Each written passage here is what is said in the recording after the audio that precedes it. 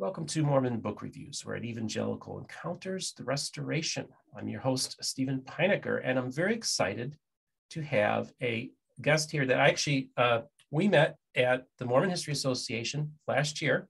We have a brief recollection of meeting each other, so it was just a real brief thing. But I just want to welcome onto the show Kristine, right? It's Kristine, right? Haglund. And I want to just thank you so much for coming on to the program. I'm just going to give you a background on Kristine. Holds a degree in German Studies and German Literature from Harvard and the University of Michigan. Former editor of Dialogue. She is a freelance editor relating to the Church of Jesus Christ of Latter-day Saints.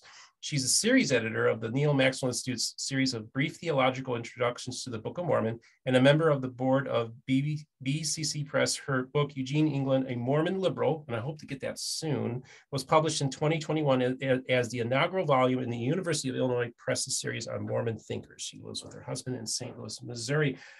Welcome to the program. Thanks. Nice to be here. So real quick, folks, I just have a couple of housekeeping items that I want to talk about. I have the contest for this book giveaway for these two books written by Jonathan Neville. To enter, just contact me at mormonbookreviews@gmail.com and send your entry that way. Also, I want to announce to everybody that our merch store is open. So I just got this in the mail yesterday. And so you just go to mormonbookreviews.com to purchase items. And I just want to give a shout out to somebody else's product I purchased, and that is Rick Bennett's Gospel Tangents, who was the reason why I attended the Mormon History Association last year. And I have to tell you, it was a wonderful experience. We were talking off camera about Barbara Brown, who no longer is the executive director, but I want you to talk a little bit about the conference that's coming up. And just first of all, this is the first question I have for you. How long have you been with the MHA? I am not officially affiliated with MHA. Claudia Bushman is the president of MHA this year, and the president appoints her program committee.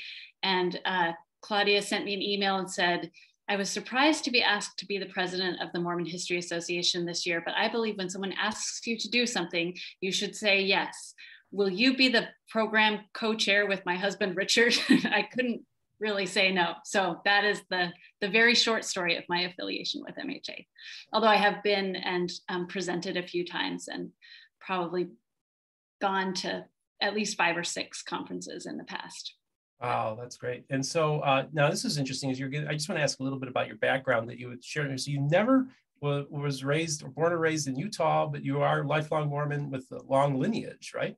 Yes, my father's family goes back several generations in Mormonism, although my grandfather was raised in New York City. So I also have some outside of Utah Mormon history. And yeah, my family just has never happened to live in Utah. I've lived in North Carolina and New Mexico and Tennessee mostly, and then in Boston after college. And well, my kids were all raised in Boston. So lots of Utah connections, but I've never actually lived there. And you had mentioned to me that it actually was being outside of Utah, you felt was enriching to your Mormon faith as well. Yeah, a lot of the things that I love about Mormonism have to do with being a minority religion. In high school, particularly, I went to high school in Nashville and grew up with lots of evangelical friends, and being asked hard questions by them and having a chance to learn to articulate what Mormon doctrine is about, what I found appealing, and then also to have a chance to learn from them. I was telling you, for instance, that they know the Pauline epistles and the New Testament much better than most Mormon kids did, at least. And so, spending time with the Fellowship of Christian Athletes and other study groups with my friends, I really felt like I learned a lot of things that deepened my sense of Christianity and enriched the perspective that I grew up with in the Church of Jesus Christ of Latter-day Saints. So this channel is about the convergence of an evangelical and engaging the restoration. I'm just curious. You're a lot friendlier than sometimes. Okay, so those engagements were in high school. How have been your interactions with evangelicals? Mostly very good. But in high school, kids are still figuring out what they think. And you know, I was in high school in the 80s, which was sort of the height of countercult movement among evangelicals. And so I think out of sincere concern for the state of my soul, people pretty regularly told me that, you know, I needed to be very worried about hell and the state of my faith if I didn't change. So, you know, sometimes they were a little bit zealous, I would say. Got it. Well, one of the reasons I'm interviewing you is because I originally was talking with Carrie Ann, who's the new executive director of the Mormon History Association. Maybe talk a little bit about her.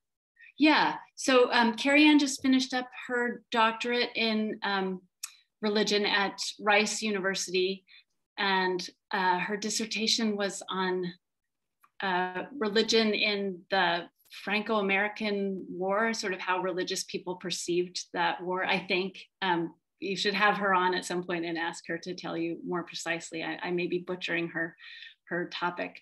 But she's a super interesting person, has been in the Army, runs several businesses of her own. She's just the whole thing. She knows everything and can do everything. And she has been working flat out to organize this conference and doing a stellar job of sort of taking over midstream, because she just started in March, I guess, when Barbara moved over to Signature Books. So she's been running 100 miles an hour since then. So just so you know, I was originally going to have her, but because of organizing for the conference, it's going to be too much. But folks, she will be coming on probably sometime in June or July. So you'll all get to know her. Of course, you'll get to know her at the Mormon History Association as well. She's much more fun than I am. So we look forward to that. So, and I just wanted to give a shout out to Barbara Brown, who, you know, just made me feel so welcome and at home at last year's Mormon History Association. I want to wish her well, taking over the helm of Signature Books. So maybe speak to her about her for a second too.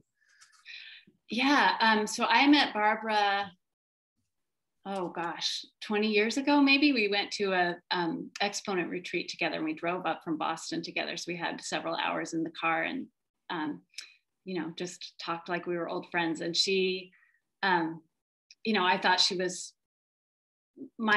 was me, you know, that she had just become my best friend because I was so wonderful. But it turns out the more people I talk to, the more I realize everyone has that experience with Barbara. She's just warm and wonderful and really knowledgeable about Mormon history, not afraid to ask the hard questions, but just committed and interested in everything and everyone related to Mormonism. I think she's a wonderful asset to our community. Shout out to Barbara Brown. You're the bomb, and I'm looking forward to having you on soon as well. So let's talk about this year's Mormon History Association. Tell us where it takes place, the dates, and we'll just go from there. So it's happening in Logan at Utah State University. There are pre-conference tours on the 2nd and 3rd, and then there'll be the usual sessions on the 4th and the 5th. 3rd and the 4th. Pre-conference tours before that, and then the sessions on Friday the 3rd and Saturday the 4th, and a devotional on Sunday morning the 5th, and then a post-conference tour. So kind of standard format for MHA in that regard. What's different this year is that we're planning it with the Center for Latter-day Saint Arts. And so as well as the usual history presentations, there's a big exhibition of art in the Nora Eccles Harrison Museum on the USU campus that'll be open starting on the 2nd. And then also there's a quilt exhibit there of quilts from the Cache Valley area, historical and recent ones. It'll be stunning. And then a big concert on the evening of the 2nd with Craig Jessup, the former director of the group formerly known as the Mormon Tabernacle Choir. I can't get their current name right, but it was the Mormon Tabernacle Choir when Dr. Jessup was conducting, so I think I can call it that. I don't know the whole program they're doing, but I know there will be a lot of music of Leroy Robertson, who is a mid-20th century composer of some really great Latter-day Saint music. And knowing Claudia, I can guess that there will be some audience sing-along involved. There usually is when Claudia is there. Well, I'm looking at last year's, the poster they gave us to preview, and it's called Landscape, Art, and Religion, the Inner Mountain West and the World. That's the theme, right? Right. And so art's going to play a major role, obviously, in this whole conference. So what percentage of the presentations, this is just a ballpark, like what percent of the presentations would you say are going to be art related? I would say about a third. I'm just looking at, we sort of divided things into tracks as we were trying to organize the schedule to make it so that we wouldn't have too many of the same kind of session at the same time. And so there's one track that's visual art particularly, and then another that is literature and that kind of art. And between the two of those, that's a solid third of the program. It's about, there are 66 total panels over 2 days. So 11 concurrent sessions in 6 different time slots. And every one of those time slots will have at least 2 and usually 3 sessions devoted to art and literature of various kinds. And you were mentioning to me off camera that this year is going to have, didn't you say you're going to have over 200 presenters at this year's conference? Yeah, there are about, I think at last count of the speakers who have diligently filled out their speakers agreements, there are 216, and that's almost everyone. So that's a lot of people involved in putting all of this together. Now, and one of the things you had mentioned to me too is that this conference is going to be probably one of the most balanced conferences. And talk about that. Yeah, so the Mormon History Association has for a long time been aware of sort of the historical issue in Mormon history that, for many years we did mostly institutional history. We did histories focused on the men who were in charge, and we focused a lot on the 19th century, sort of the founding of the church and the early Utah church. And so they've been aware of the need to increase the representation of different kinds of experiences within the church. So, the experience of BIPOC people in the church, the experiences of international Latter-day Saints and Mormons, the experiences of Mormons who are not Latter-day Saints, right? That group, and then the experiences of women as well. And so this session, we had one track, as we were organizing, devoted to sort of topics related to race, and that's like 8 sessions. And then we have 9, I think, 9 or 10 related particularly to women's experience. We have several sessions about the international church, and then some others that are sort of very regional, focused on particular parts of the church that aren't Salt Lake, but are especially related to the landscape of particular areas where Latter-day Saints have lived.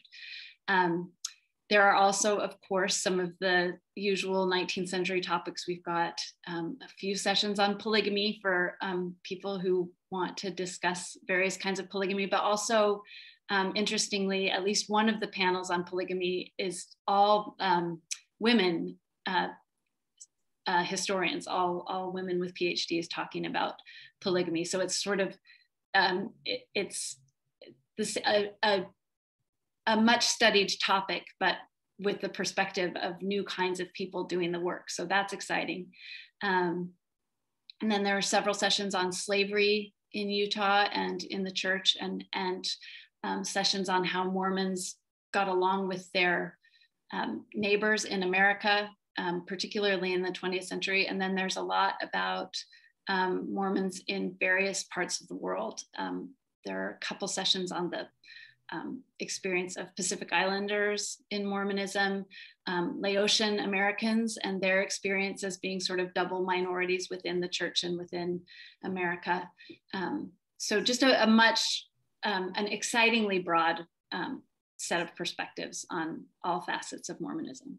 I don't mean to put you on the spot, but I was just wondering, are there particular presenters who maybe our audience is not familiar with, who are maybe presenting for the first time that we'd like to maybe highlight or talk about? There are so many. Yeah. There are a lot of first-time presenters and lots of new faces. One of the sessions that I'm especially curious about is several professors and I think students. I didn't memorize everyone's CVs, but there are several people who are affiliated with BYU Hawaii and the University of Hawaii who are talking about this mosaic at BYU Hawaii that was created to depict David O. McKay's arrival there. I haven't seen it. I've never been to Hawaii, so I'm describing it based on their abstracts. But it's a very much a mid 20th century piece with all the sort of insularity and sort of white saviorism that you might expect from that period, but also all of the deeply good intentions and the unique Mormon perspective on who Pacific Islanders are, right? And what their heritage means for us in the church. So anyway, there's a session where 3 different professors are looking at this from art history perspective, from, history of colonialism, just all different aspects of trying to parse this mosaic. And I love that both because this is completely new topic for me. Like I'm very curious to learn about it, but also because I think it represents what we most want to be doing, is bringing the expertise from multiple fields to look at our heritage and learn to both critique and appreciate it. Mm-hmm. That's great. That's great. One of the things I want to bring to people's attention as well is that I didn't realize it because I literally joined at the last minute to participate in the conference, is that the Mormon History Association is an academic conference, but it's open to the public. So you can become, as a layperson, you don't have to have a PhD or anything like that. You can just join the Mormon History Association and maybe talk a little bit about how open you guys are to anybody. Yeah, this is one of the things that I love about Mormon history as a field, and Mormon studies generally, but Mormon history in particular, is that there have always been a mix of institutional historians who are employed by the church in one way or another, academic historians who are trained in other fields of history but have brought that expertise to bear on Mormonism, often because they are themselves Latter-day Saints or were raised with a connection to Mormonism. And then also really skillful amateur historians who started doing their family history, got interested in those stories, and then learned to be rigorous about their work and to start employing the tools of historians that they saw. And so there are lots of people. I didn't sort of look to see what the breakdown is between people with academic affiliations and not, but I'd guess that it's half and half or pretty close to that, maybe 60-40, but I've really loved always the way that the Mormon History Association has preserved space for skilled amateurs to do history and to participate and to learn. And so I think that it's especially accessible as academic conferences go, and people list either their academic affiliation or their hometown on their name tags. And lots of the academics just chose to list their hometown because it's a way of saying, wherever you're from, we're glad to have you here and you are welcome. And we're not, super bugged about credentials or the lack thereof. Which is good since I have no history credentials. Well, that's great. Yeah. And, one of the things that when I talk to evangelicals who are like, okay, what are you doing again? And I don't understand this. But I've talked to other evangelicals who are engaging Mormonism and the restoration of the people and attending their churches and trying to understand. I said, one of the greatest things about entering into the restoration or into that world is how nice the people are. And I'll tell you, some of the nicest people I ever met were at the Mormon History Association. So you genuinely are going to be just around really, really nice people. And in one sense, you'll feel uplifted because you're there with other nice people. And I just think that's like such a cool thing that I took from the whole conference as well. Yeah, that is generally true of Mormons, that they at least intend to be nice most of the time. I think what's different about the Mormon History Association in some ways is that people are nice, but they also are having hard conversations and are willing to look at things and aspects of our history that aren't nice at all.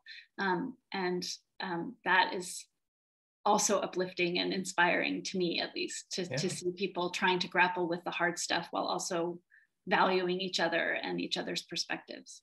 So I had Chris Bench on to talk about his father and his legacy, and also the future of Benchmark books. And he mentioned that they will, and how I met them was at last year's Mormon History Association, because they had a vendor's booth. Now, I was just talking to you off camera, because one of the groups that wasn't there last year was the University of Illinois Press. And you're telling me that this year they're going to have a booth there. Maybe tell me some of the vendors, the booths that are going to be there as well. Yeah, I haven't seen all of the signups for vendors, but typically there are a dozen or so. Greg Koford Books will be there. The Latter-day Saint Historians Press, Neil M. Maxwell Institute had exhibitors there last year. I know University of Illinois Press will be there in force this year, because we're having a session on the Introduction to Mormon Thinkers series that my book is part of.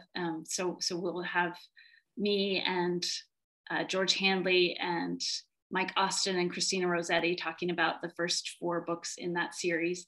And Allison Searing, who's the acquisitions editor for University of Illinois Press, who does Mormon stuff, will be there.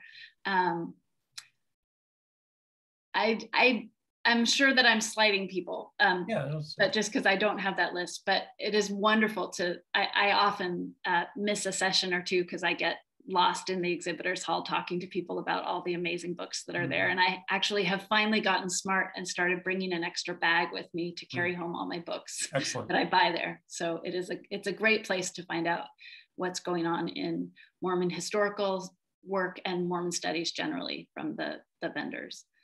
Great. Yeah, and Chris always brings candy. So Chris Bench. So I often hang around the Benchmark table sometimes. Awesome. Now, are there still openings? Like if now we're going to probably be airing this on Tuesday, the 17th. Are there openings for vendors if they wanted to sign up, or is that passed? I don't know, unfortunately. Okay. Sorry.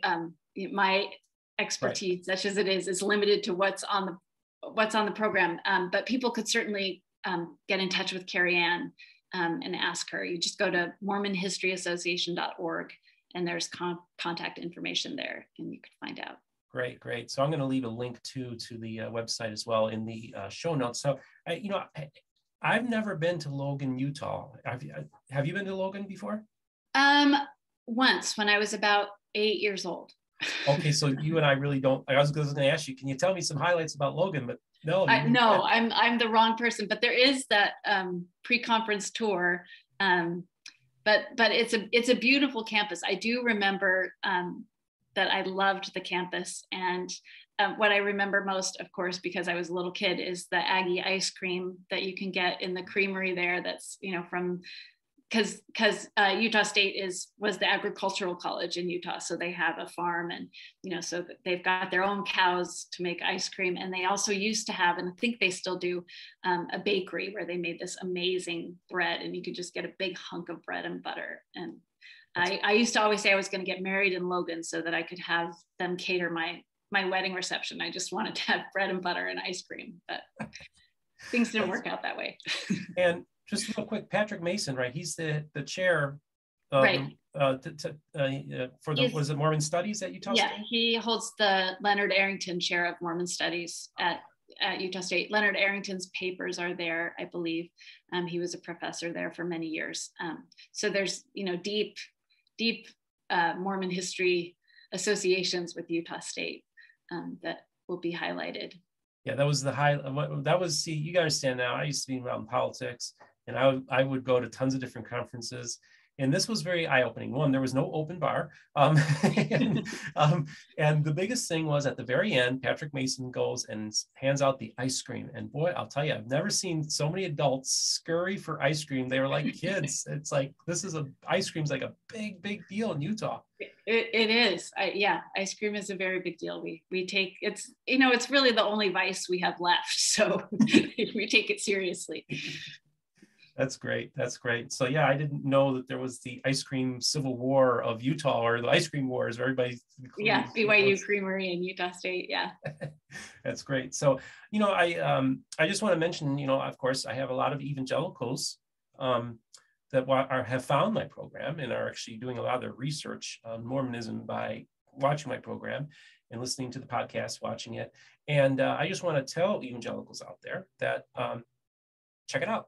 Because I'll tell you what, if you want to meet some nice people and you want to have some very interesting conversations, I would like for this year, for me not to be well, of course, Sandra Tanner was there last year and I was there, and there might have been one or two, there was a Mennonite. I had Rebecca Jansen, who I had her on about, but she was a Mennonite.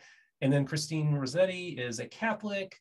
And I know there was a handful of others, but hey, evangelicals, why don't you come out and make yourself known and engage this conversation? And evangelicals would be welcome at this conference. Is that right? Yeah. See, all these things you think about on the God makers, and that there's all these scary things about the Mormons, and a lot of these evangelicals you're going to find out really, really quickly that that's not really an accurate portrayal of these people. And one of the things I really like is, like you had said, these conferences are not afraid to tackle the hard issues, the historical issues, and it's done in a respectful way, of course. But it's just, I think it's important, like how, I mean, you know, Sandra Tanner said, you know, when you first started going to the Mormon History Association back in the 70s, it was almost like a general conference. It was very reserved and stuff. And it's become more and more open to outsiders.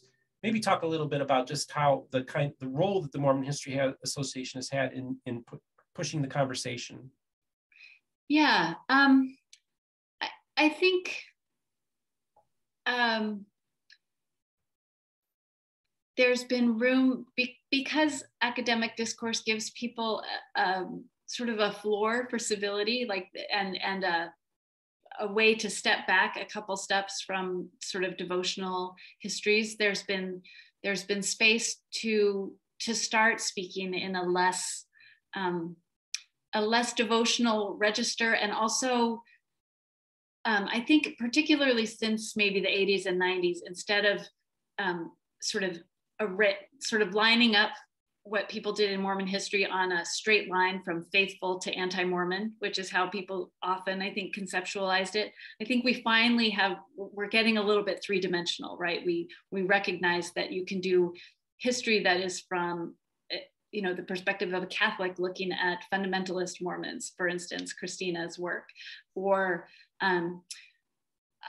people looking at the Community of Christ. For a long time, we had lots of participants from Community of Christ, and they eventually got their own John Whitmer History Association. And so more of them are doing their things, but we still have other members there. And, you know, we've just figured out that there's an array, that there's a whole, you know, wide field, that it's not a line. And we've gotten more comfortable. I think MHA was maybe the first mostly Mormon gathering where we got comfortable serving coffee. Because of Jan Ships. You know, she used to joke that she had brought coffee and that was good for the Mormons to see that no one was going to die because there was a coffee pot in the corner. And, you know, I just think it has generally been a space where people could talk about their church and their faith, but not necessarily in the context of defending it, just explaining it. And I think that's usually a good place to go, is that when you're explaining rather than defending, then people can learn on both sides of that. Right. So, hey, I wanted to know, is there anything else that we haven't covered that you'd like to cover in this interview?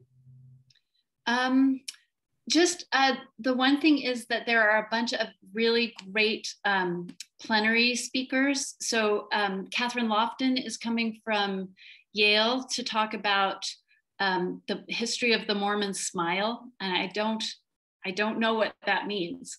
Maybe something about us being nice, or maybe not. I don't know. Maybe we're going to talk about Mitt Romney's hair and teeth. I'm not sure what her focus is in that lecture, but she's always really fascinating to listen to. Jared Farmer, who wrote, what's the name of his, On Zion's Mount, his book about Mount Timpanogos, which is sort of an anthropological and archaeological. Nobody else is like Jared Farmer. It's very hard to categorize, but he'll be there speaking about sacred groves and wicked problems. And then Laurel Thatcher Ulrich is giving another plenary called 15 going on 17, Mutual Improvement in the 1950s. So I think that corresponds roughly with her own personal experience, but also with her vast knowledge of Mormon women's history. So those are going to be great. And there's concert art, fantastic plenary lectures, and 66 sessions that will have something for everyone during the program. That's great. Okay, so, and is it, just out of curiosity, is there daycare available at this conference? No, we didn't have space mostly because we had 66 sessions. We ended up using all of the space we had booked for sessions. So unfortunately, there will not be. Although in the sessions where I'm not talking, I am always happy to hold a baby. So there's that. That's great. So we have very littles. Landscape, Art, and Religion, the Intermountain West in the World. It's the 57th annual conference of the Mormon History Association. It will be held in Logan, Utah at Utah State University, and will take place over June 2nd through the 5th. So folks, check it out. I just want to ask you, was there any final words you'd like to share with the audience? I think we've covered the landscape, as it were. Awesome. So thank you so much for coming on. Thank you. You're welcome. Thanks for having me. So I just want to remind my audience to like and subscribe, and don't forget to hit the notification button for when a new video comes out. We are on all the major platforms. We just got added to Odyssey. So Apple, Google Podcasts, you name it, Spotify, we're on there. And about 25% of my audience now is listening to us on the podcast. We're averaging about 1,000 views and downloads a day. I'm very excited about the direction this channel has gone. And I just want to thank my audience for the Patreons. You can support us on PayPal as well as with Patreon. The merch store doesn't just have hats. It has a full array of mouse pads, t-shirts, hoodies. Somebody just ordered a hoodie yesterday. And so if you want to go to MormonBookReviews.com and check that out as well.